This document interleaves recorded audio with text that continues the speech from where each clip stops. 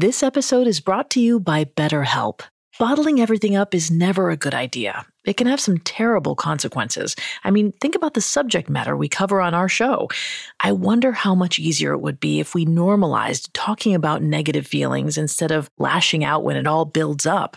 I recently had a session where I faced some things going on in my life I hadn't spoken to anyone about, and when I talked about it with my therapist, I realized how heavy it actually was, and I was able to see it in a different light, and it didn't feel as heavy anymore. When you need to talk, but you want a safe space for that conversation, I highly recommend BetterHelp. Even if you haven't experienced major trauma in your life, therapy is excellent for day-to-day positive coping skills and learning how to set boundaries. So if you want to give therapy a try, check out BetterHelp. It's entirely online, convenient, and flexible. It's also easy to get started. Just fill out a brief questionnaire to get matched with a licensed therapist. Get it off your chest with BetterHelp. Visit betterhelp.com/serialkillers today to get 10% off your first month. That's BetterHelp, HELP.com/serialkillers. This episode is brought to you by Anytime Fitness. Forget dark alleys and cemeteries. For some, the gym is the scariest place of all, but it doesn't have to be. With a personalized plan and expert coaching, Anytime Fitness can help make the gym less frightening. Get more for your gym membership than machines. Get personalized support anytime, anywhere. Visit AnytimeFitness.com to try it for free today. Terms, conditions, and restrictions apply. See website for details. One size fits all seems like a good idea for clothes until you try them on. Same goes for healthcare. That's why United Healthcare offers flexible, budget-friendly coverage for medical, vision, dental, and more. Learn more at UH1.com. Due to the graphic nature of this killer's crimes, listener discretion is advised. This episode includes discussions of murder and assault that some people may find offensive. We advise extreme caution for children under 13.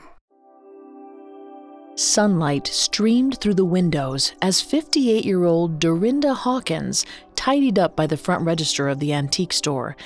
It was quiet, but Dorinda didn't mind. She was just watching the place as a favor to the owner and was happy to take a break.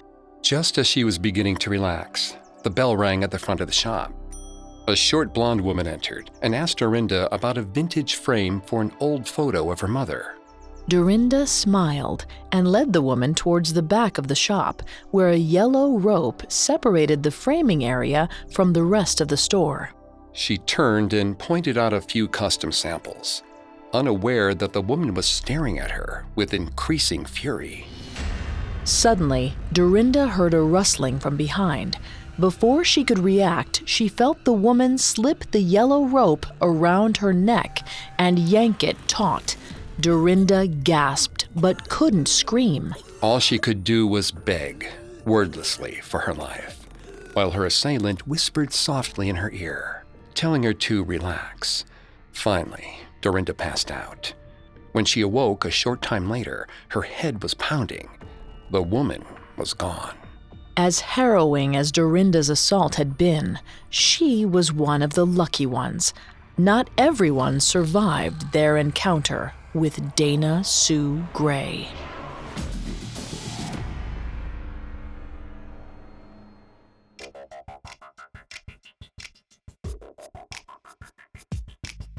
Hi, I'm Greg Polson. This is Serial Killers, a Parcast original. Every Monday, we dive into the minds and madness of serial killers. I'm here with my co-host, Vanessa Richardson. Hi, everyone. You can find episodes of Serial Killers and all other Parcast originals for free on Spotify or wherever you listen to podcasts. To stream Serial Killers for free on Spotify, just open the app and type Serial Killers in the search bar. Today, we're finishing our analysis of Dana Sue Gray, who ended the lives of 3 women in Riverside County, California, in 1994. At Parcast, we're grateful for you, our listeners. You allow us to do what we love. Let us know how we're doing. Reach out on Facebook and Instagram at Parcast and on Twitter at Parcast Network. And if you enjoyed today's episode, the best way to help us is to leave a 5-star review wherever you're listening. It really does help. Last week, we explored Dana's troubled childhood and turbulent adult life. We discussed Dana's mounting despair as she lost her job and accrued a staggering amount of debt. Her insecurity and pent-up rage eventually led her to commit a series of brutal slayings. This week, we'll examine 37-year-old Dana's month of murder as she moves from victim to victim, unleashing her pent-up aggression and using her victims' credit cards to satisfy her shopping addiction.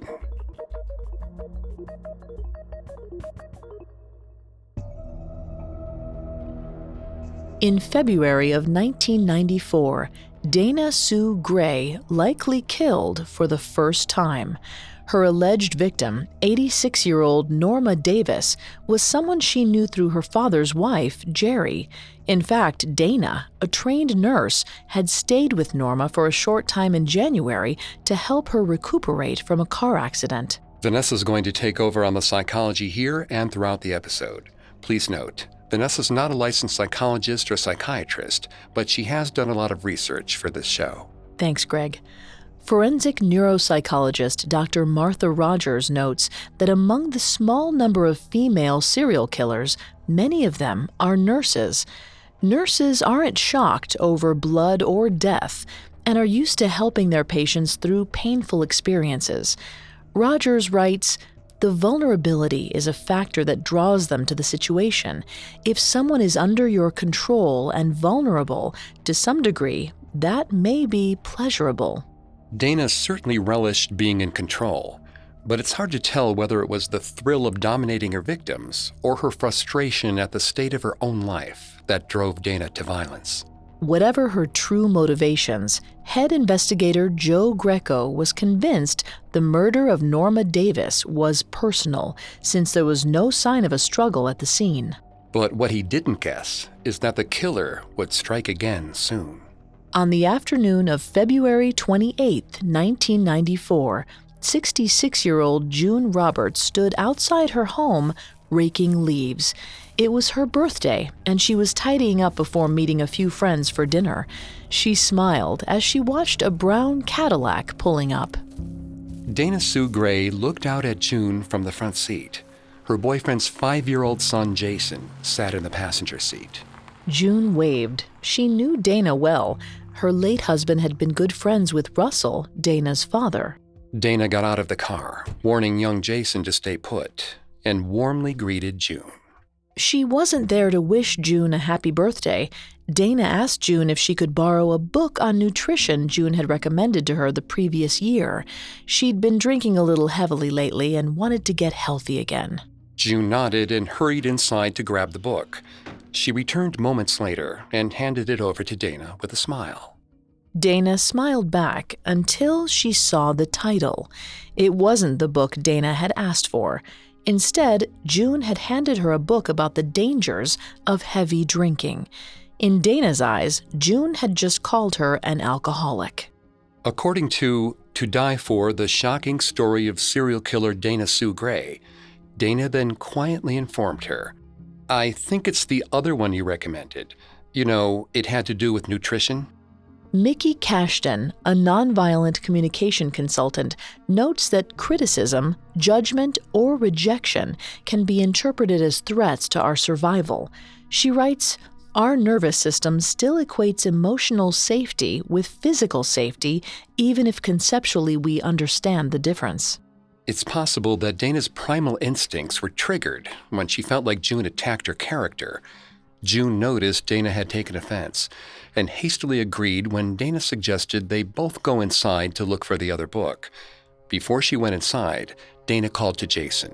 She'd be right back. But she was there to do more than just pick up a book.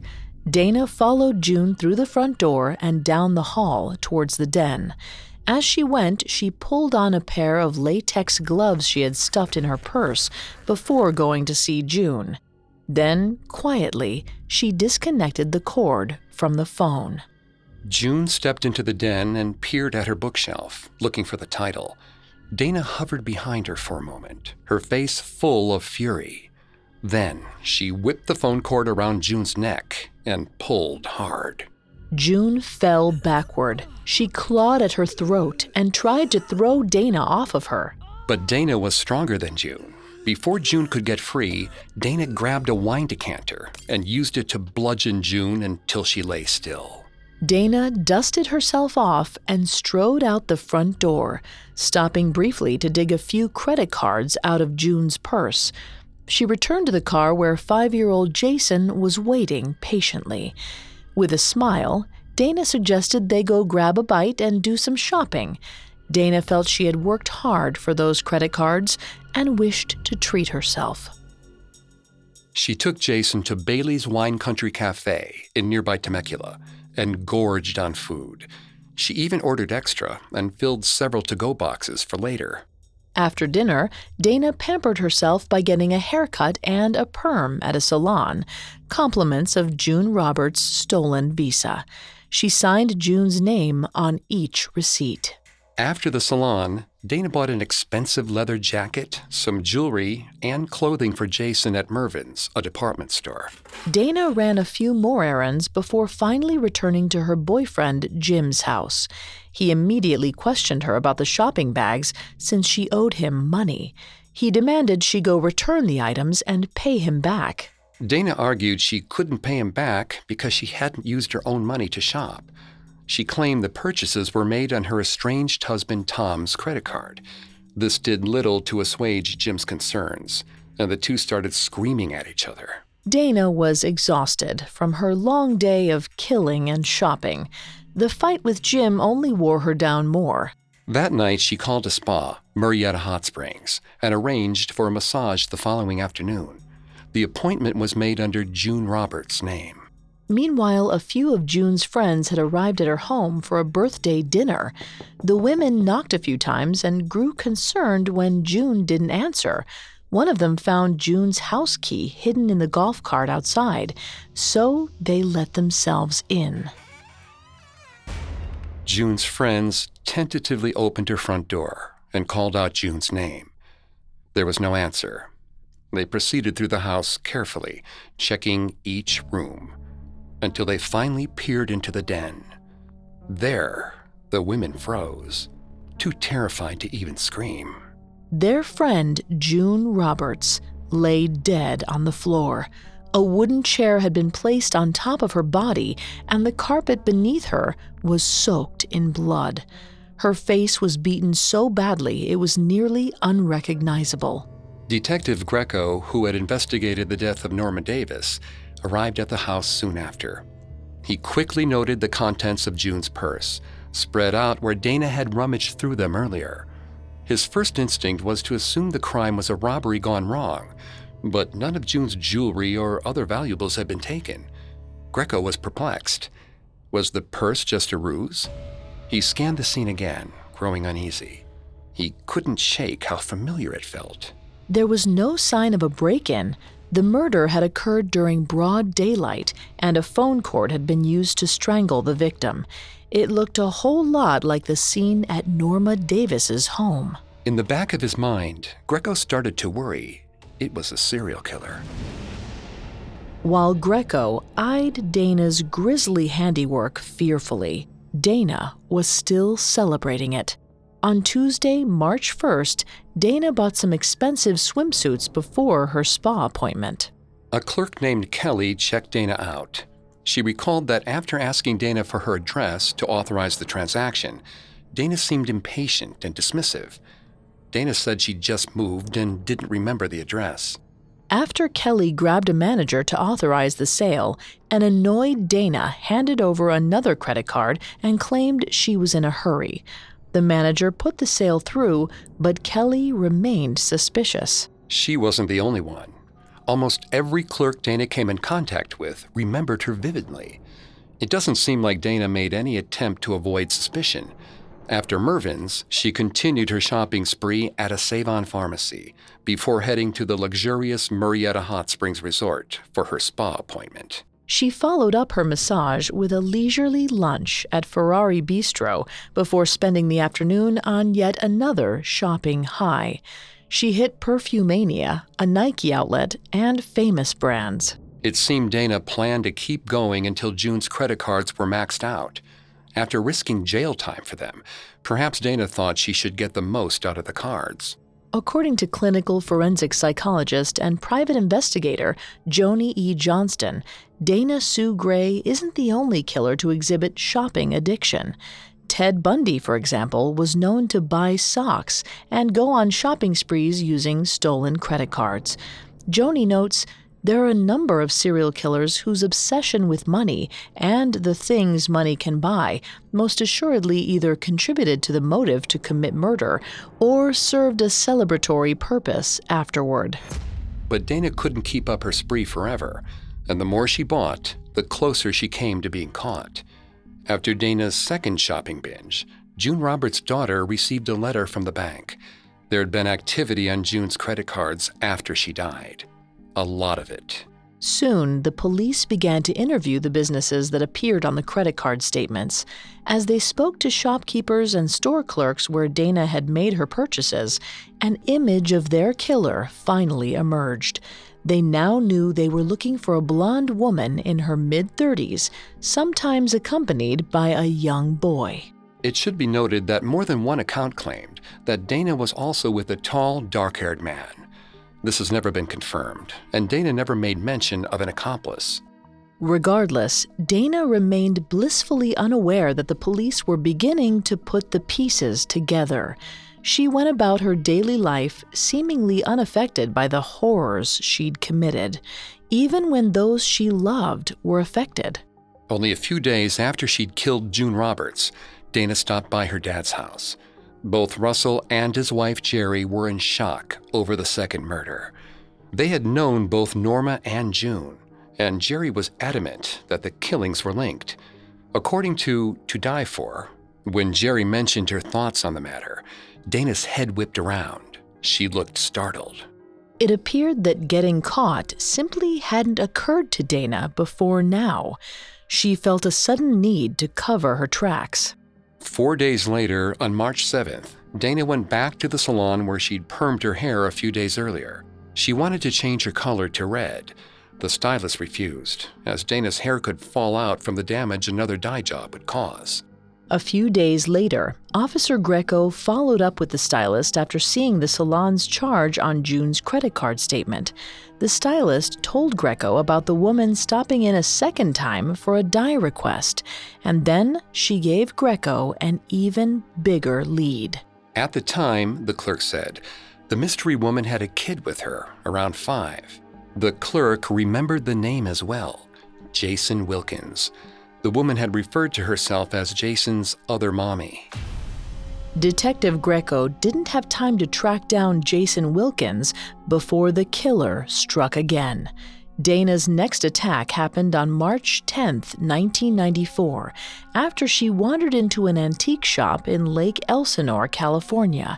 She strangled the clerk, Dorinda Hawkins, with a rope, but only succeeded in knocking Dorinda out. It's unclear whether Dana meant to leave Dorinda alive.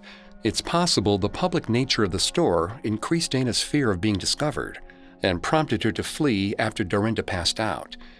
But what was most curious about the assault was that Dana only stole $25 from the register. It seemed Dana was no longer killing for money. Thankfully, Dorinda had survived and was able to report the incident to the police. Lake Elsinore was serviced by a different precinct than Detective Greco's, so he wasn't aware the assault had taken place until he read about Dorinda's attack in the local paper. Greco's eyes widened at the attacker's description. Short, blonde hair, mid to late 30s. His killer had struck again. Up next, Dana's killing spree continues to spiral. This episode is brought to you by Anytime Fitness. Forget dark alleys and cemeteries. For some, the gym is the scariest place of all, but it doesn't have to be. With a personalized plan and expert coaching, Anytime Fitness can help make the gym less frightening. Get more for your gym membership than machines. Get personalized support anytime, anywhere. Visit AnytimeFitness.com to try it for free today. Terms, conditions, and restrictions apply. See website for details. it's Kaylee Cuoco for Priceline. Ready to go to your happy place for a happy price? Well, why didn't you say so? Just download the Priceline app right now and save up to 60% on hotels. So whether it's Cousin Kevin's Kazoo Concert in Kansas City, go Kevin, or Becky's Bachelorette Bash in Bermuda, you never have to miss a trip ever again. So download the Priceline app today. Your savings are waiting. Go to your happy place for a happy price. Go to your happy price, Priceline. Now back to the story. In March of 1994, 37-year-old Dana Sue Gray had murdered 2 women and assaulted a third. After killing her second victim, June Roberts, she used June's credit cards to go on an expensive 2-day shopping spree. Police interviewed witnesses at the stores she'd visited and were able to glean that their suspect was a blonde woman in her mid-30s. But they also knew their killer may be trying to cover her tracks. A salon stylist had tipped them off that Dana had been looking to dye her hair red. Though the stylist had refused, police theorized Dana might have found someone else to do it. The investigation was making progress, but though police were getting closer to a complete profile of their suspect, public hysteria was growing. The murders were on everyone's mind. Some residents of Canyon Lake, California, were so fearful of the killer, they temporarily fled the community. Women who lived alone stayed with friends, and couples bought guns. The police were inundated with phone calls from worried citizens. If Dana was aware of the frenzy surrounding her, she didn't allow it to interfere with her plans. She stopped to get a manicure on March 11th, only a day after her attempted murder of Dorinda Hawkins. She greeted her usual nail technician, Laureen, warmly and chose a color. Laureen noticed that Dana seemed on edge and had put on some weight. To try and make conversation, Laureen brought up the 2 murders that everyone was talking about. She told Dana she'd heard it was a local who was responsible. Dana suddenly seemed antsy and remarked that she thought the murders were similar to 2 in San Diego. Then she changed the subject, talking instead about her boyfriend's son, Jason, and all the things she recently bought him.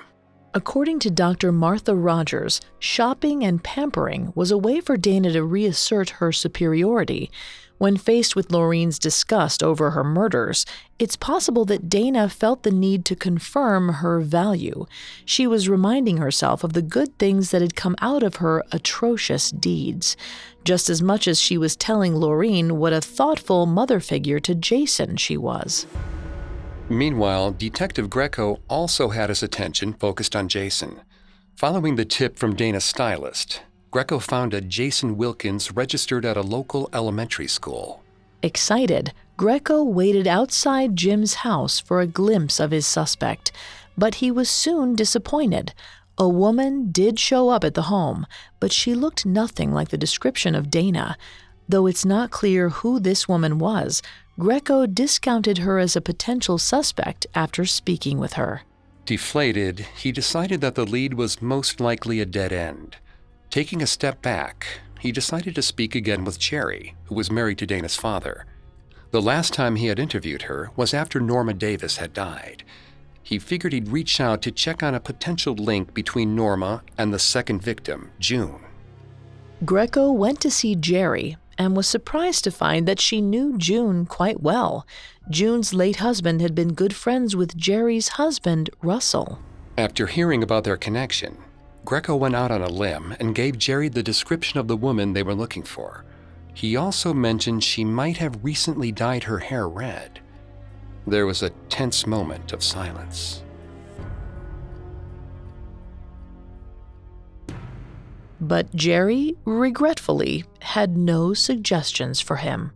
Disappointed, Greco returned to the station to check up on leads. Unfortunately, he found nothing but the incessant calls of community members, desperate to know how long they had to continue to live in fear. While many in the community were hiding inside and locking their doors, Dana was out on the town. She'd finally dyed her hair red and went to her parents' home in Canyon Lake to show it off. When Dana arrived, Jerry immediately noticed her stepdaughter's new locks. The voice of Detective Greco echoed in her ears. she thought about the rest of Greco's profile and realized with mounting fear she was staring at a killer. After a few sleepless nights, Jerry finally gathered the courage to call Greco on Wednesday, March 16, 1994, at 9:30 a.m. When the detective answered, Jerry nervously suggested he look into her stepdaughter, Dana Sue Gray. As Jerry confirmed each piece of Greco's profile, he became more and more certain Dana was who he had been searching for. Greco told Jerry to keep her suspicions to herself and not to tell Dana's father, Russell. He then hung up and rushed to his superiors. They needed a search warrant, and they needed one now. After Jerry hung up with Greco, she was filled with anxiety. In an interview during an episode of the TV series Diabolical Women, Jerry stated she grabbed her husband's gun and her cell phone and waited tensely in her living room for Russell to come home from work. Jerry said, "Since I hadn't heard Dana was picked up, I was afraid she would come first, and I would be the next victim." But Dana was busy with something much more mundane than revenge. She was looking for a job. The same morning Jerry reported her to police, Dana sat in the unemployment office, hoping they had some work for her. The office only had 2 new openings. One was looking for a server, and the other for a janitor. Dana was furious. She had been a nurse. She'd helped people. And now she was only fit to bring them food or clean up after them? Embarrassed, Dana grabbed the contact information and fled the unemployment office in a huff. Despite her humiliation at the prospect of being a server, Dana couldn't ignore her money issues. She needed the work. She angrily drove to Murrieta Hot Springs to apply for the server job. The restaurant was in the resort where Dana had gotten a massage only 2 weeks earlier. Now, instead of being seen as a treasured guest, she'd be a desperate job applicant for what she considered to be a lowly position. Dana arrived at the resort around 10 a.m. and grabbed an application from the front counter. She filled it out dutifully, though failed to mention she'd been fired from her last job for stealing painkillers. After handing the application in, Dana got back in her car, mortified and fuming. She was sure the woman who gave her the application had been judging her. Dana saw red and drove north without any destination in mind. Her hands gripped the wheel as she replayed the indignity of her situation. By 11 a.m., she found herself in Sun City, a California neighborhood 9 miles west of Canyon Lake. Back at the police precinct, Detective Greco was also angry. He was locked in a tense argument with Deputy DA Rich Bentley, who didn't think Jerry's information about Dana was enough to justify a warrant. He suggested Greco keep investigating, but Greco was sure Dana was the killer. He had officers go to Jim's house in Lake Elsinore to survey the scene while he wrote up the warrant. Officers sat in anticipation outside the home, taking notes on the layout and waiting for Dana to return. But their predator wasn't ready to come home just yet. She had one more victim to claim. When we return, Dana assaults her 3rd victim. With Capella University's FlexPath format, you can set your own deadlines, learn at your pace, and access most coursework from anywhere at any time. Imagine your future differently at capella.edu. This episode is brought to you by Rakuten. Are you ready to shop? Rakuten's Big Give Week is back. Get 15% cash back at hundreds of stores, including headliners, Ulta, Ray-Ban, and Canon. Rakuten is how in-the-know shoppers get the best savings. They shop the brands they love and earn cash back on top of deals during Big Give Week, May 6th to May 13th. The cashback rates are even bigger. I'll be shopping for Adidas and Fenty. You can save on everything you need for summer, like clothing, outdoor gear, and travel. Join today for free and get an extra 10% cashback boost. That's an extra 10% cashback on top of Big Give Week's 15% cashback. you won't see higher cashback rates than these. Go to Rakuten.com or download the Rakuten app. RAKUTEN. Shoppers get it. Now back to the story. On March 16, 1994, after killing 2 people in the previous month, 37-year-old Dana Sue Gray was in dire financial straits. She filled out an application for a server job, but felt embarrassed having to beg for work that she saw as beneath her.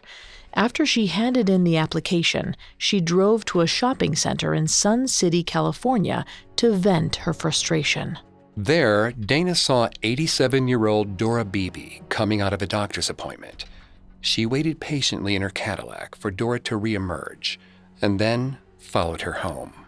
It's not known whether Dana went to Sun City deliberately to search for a victim, or if her urge to kill appeared after she laid eyes on Dora Beebe. She later would tell conflicting stories to different psychologists. To Dr. Michael Kanya, Dana said she felt pulled to Dora's home, but she told Dr. Martha Rogers that she blacked out and suddenly found herself in front of Dora's house with no memory of how she got there. Even so, we can guess her motivation was to kill again. Nottingham Trent University professor Mark D. Griffiths believes that addiction is caused when the addict is consistently rewarded for their behavior. A killer who kills without being apprehended is allowed to satiate their bloodlust without punishment. It instills a sense of power within the killer. Dana, deep in debt and unemployed, had no doubt felt powerless in the months prior to her first kill. Being able to get away with 2 murders might have given her the power she'd been lusting after. And after the embarrassment she endured when applying for the server job, Dana no doubt wanted to find a way to feel good again. As Dora disappeared inside her home, Dana pulled her Cadillac up to the curb. She hurried up the walkway and knocked. Dora looked through her peephole and opened the door cautiously. Dana said she was lost. Would Dora happen to know how she could get out of Sun City? After a moment, Dora told Dana she didn't have much time, but reluctantly suggested Dana come inside to look at a map. She had no idea she had just welcomed a monster into her home. Dana would later blame Dora for her own violent actions, claiming Dora was rude to her during their initial interaction. Dora's flippant attitude made Dana feel like an inconvenience, and it reminded Dana of the way her mother used to speak to her.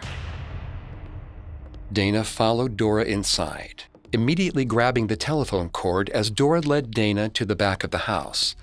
According to Die For, Dana later said, "I choked her with the telephone cord. I had that overwhelming, detached feeling. Stupid as it sounds, I felt hurt and rejected." Author James Garbarino points out the correlation between parental rejection and extreme rejection sensitivity.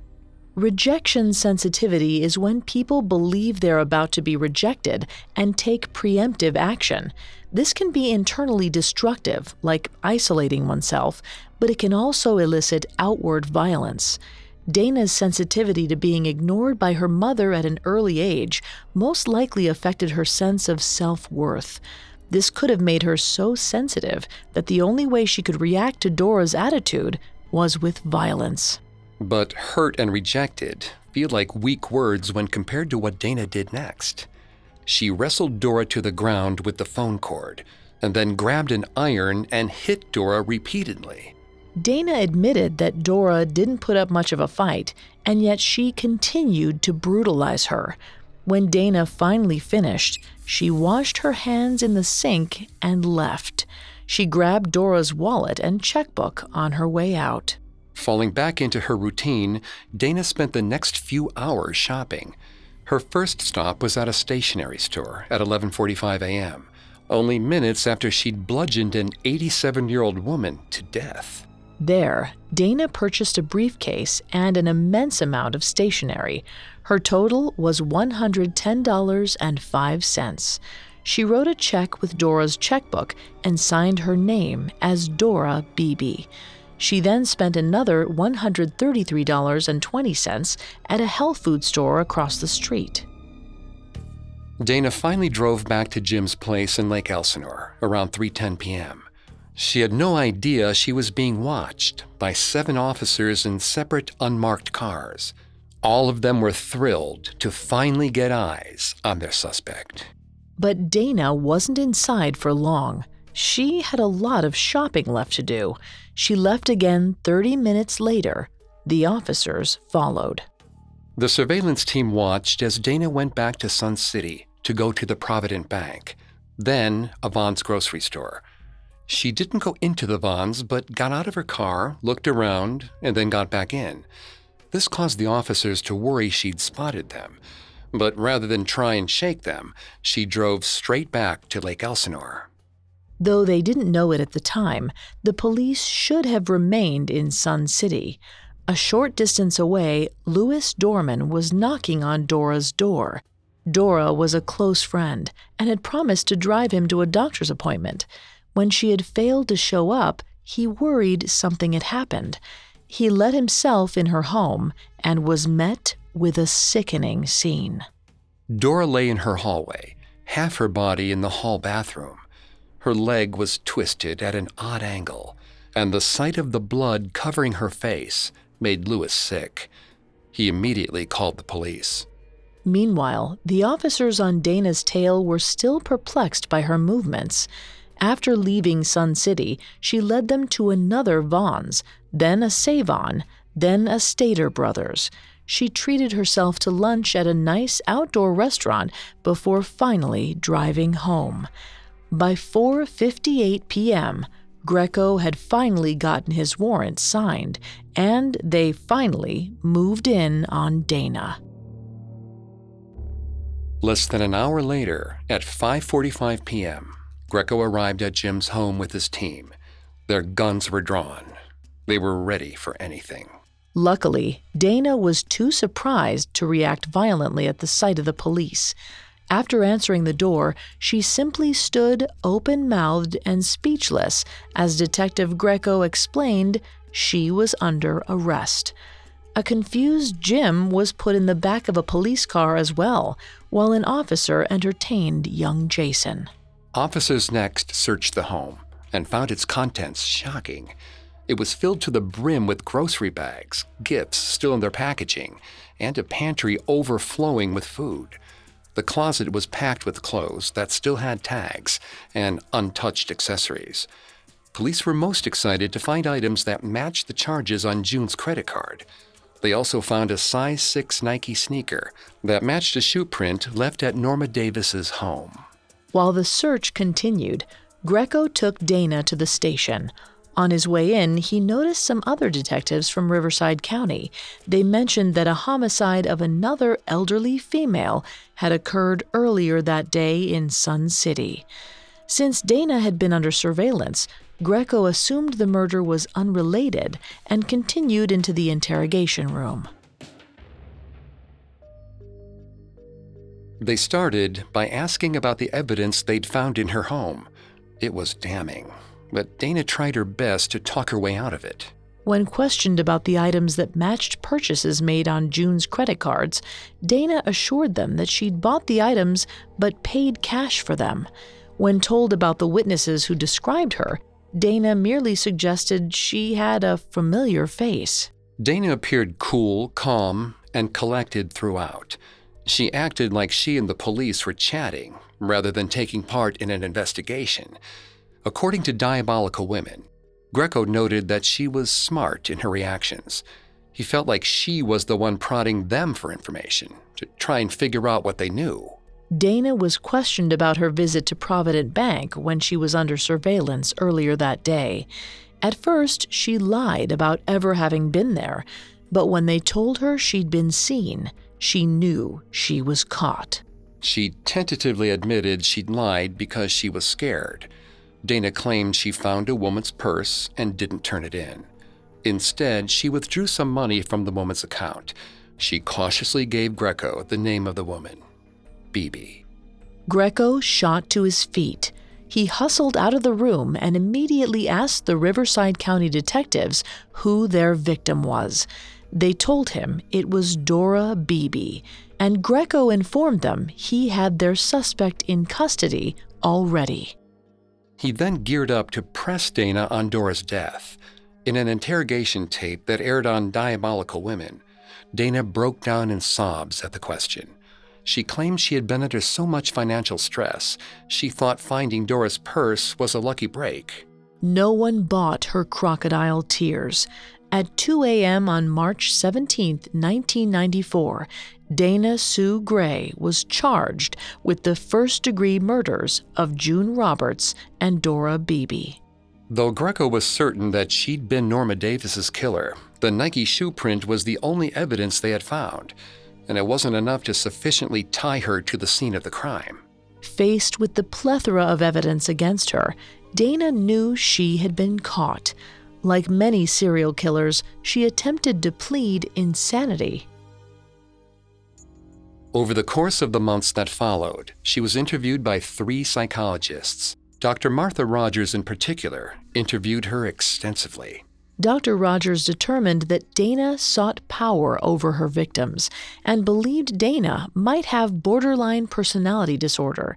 She also suggested that Dana enjoyed watching her victims suffer, much like she might have enjoyed catapulting neighborhood cats into swimming pools when she was a child. Not everyone was interested in Dana's psychological diagnosis. During her trial, her father, Russell, remained supportive. But her half-brother, Rick, wasn't quite so forgiving. He appeared at the courthouse one day while Dana stood trial, carrying a release order. Dana needed to sign the release in order for her belongings, including some furniture Rick had lent her almost a decade before, to be taken out of evidence and given back to him. Even after all that had happened, Rick wanted his stuff. Dana refused to sign it, and Rick stormed outside to vent to reporters about Dana's long history of selfishness. The next 4 years consisted of a flurry of psychological evaluations. Dana told conflicting stories to different psychiatrists, trying whatever she could to convince them she was legally insane. Finally, in the summer of 1998, the examinations were concluded and Dana was deemed sane. With no options left, Dana agreed to plead guilty to avoid the death penalty. She finally confessed to the murders of June Roberts and Dora Beebe, as well as the assault of Dorinda Hawkins. Curiously, she never admitted to murdering Norma Davis. Even so, law enforcement, especially head investigator Joe Greco, was certain that she was the killer. Perhaps she was ashamed to have killed someone so close to her family, or perhaps the time she'd spent caring for Norma made Dana regret what had happened. Unfortunately, we don't know why she chose not to confess. Regardless, Dana was put behind bars for life on October 16, 1998. But she wasn't done appearing in the public eye. During her time at the California Women's Prison in Chowchilla, she managed to sell a used pair of her underwear on a murderabilia website. She signed them and charged $250. Though it no longer appears to be active, Dana also had a prison pen pal page up, encouraging people to buy her art and even pay her a visit as she got lonely. According to Dana Sue Gray, Serial Killer, When Greed Turns to Murder, Dana wrote, "Before you judge me, take a chance to get to know me." It seems that even behind bars, Dana remains worried about being looked down upon by the outside world. Today, Dana is 61 and kept under lock and key. Thankfully, her desperate desire for attention can no longer destroy those powerless to stop her.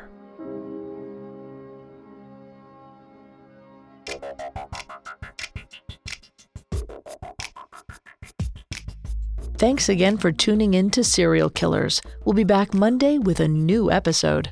You can find more episodes of Serial Killers and all other Parcast originals for free on Spotify. Not only does Spotify already have all your favorite music, but now Spotify's making it easy for you to enjoy all your favorite Parcast originals, like Serial Killers, for free, from your phone, desktop, or smart speaker. To stream Serial Killers on Spotify, just open the app and type Serial Killers in the search bar. Several of you have asked how to help the show, and if you enjoy this show, the best way to help is to leave a 5-star review. And don't forget to follow us on Facebook and Instagram at Parcast, and Twitter at Parcast Network. We'll see you next time. Have a killer week. Serial Killers was created by Max Cutler, is a production of Cutler Media, and is part of the Parcast Network. It is produced by Max and Ron Cutler, sound design by Carrie Murphy, with production assistance by Ron Shapiro and Paul Mahler. Additional production assistance by Maggie Admire and Freddie Beckley. This episode of Serial Killers was written by Kate Murdoch and stars Greg Polson and Vanessa Richardson.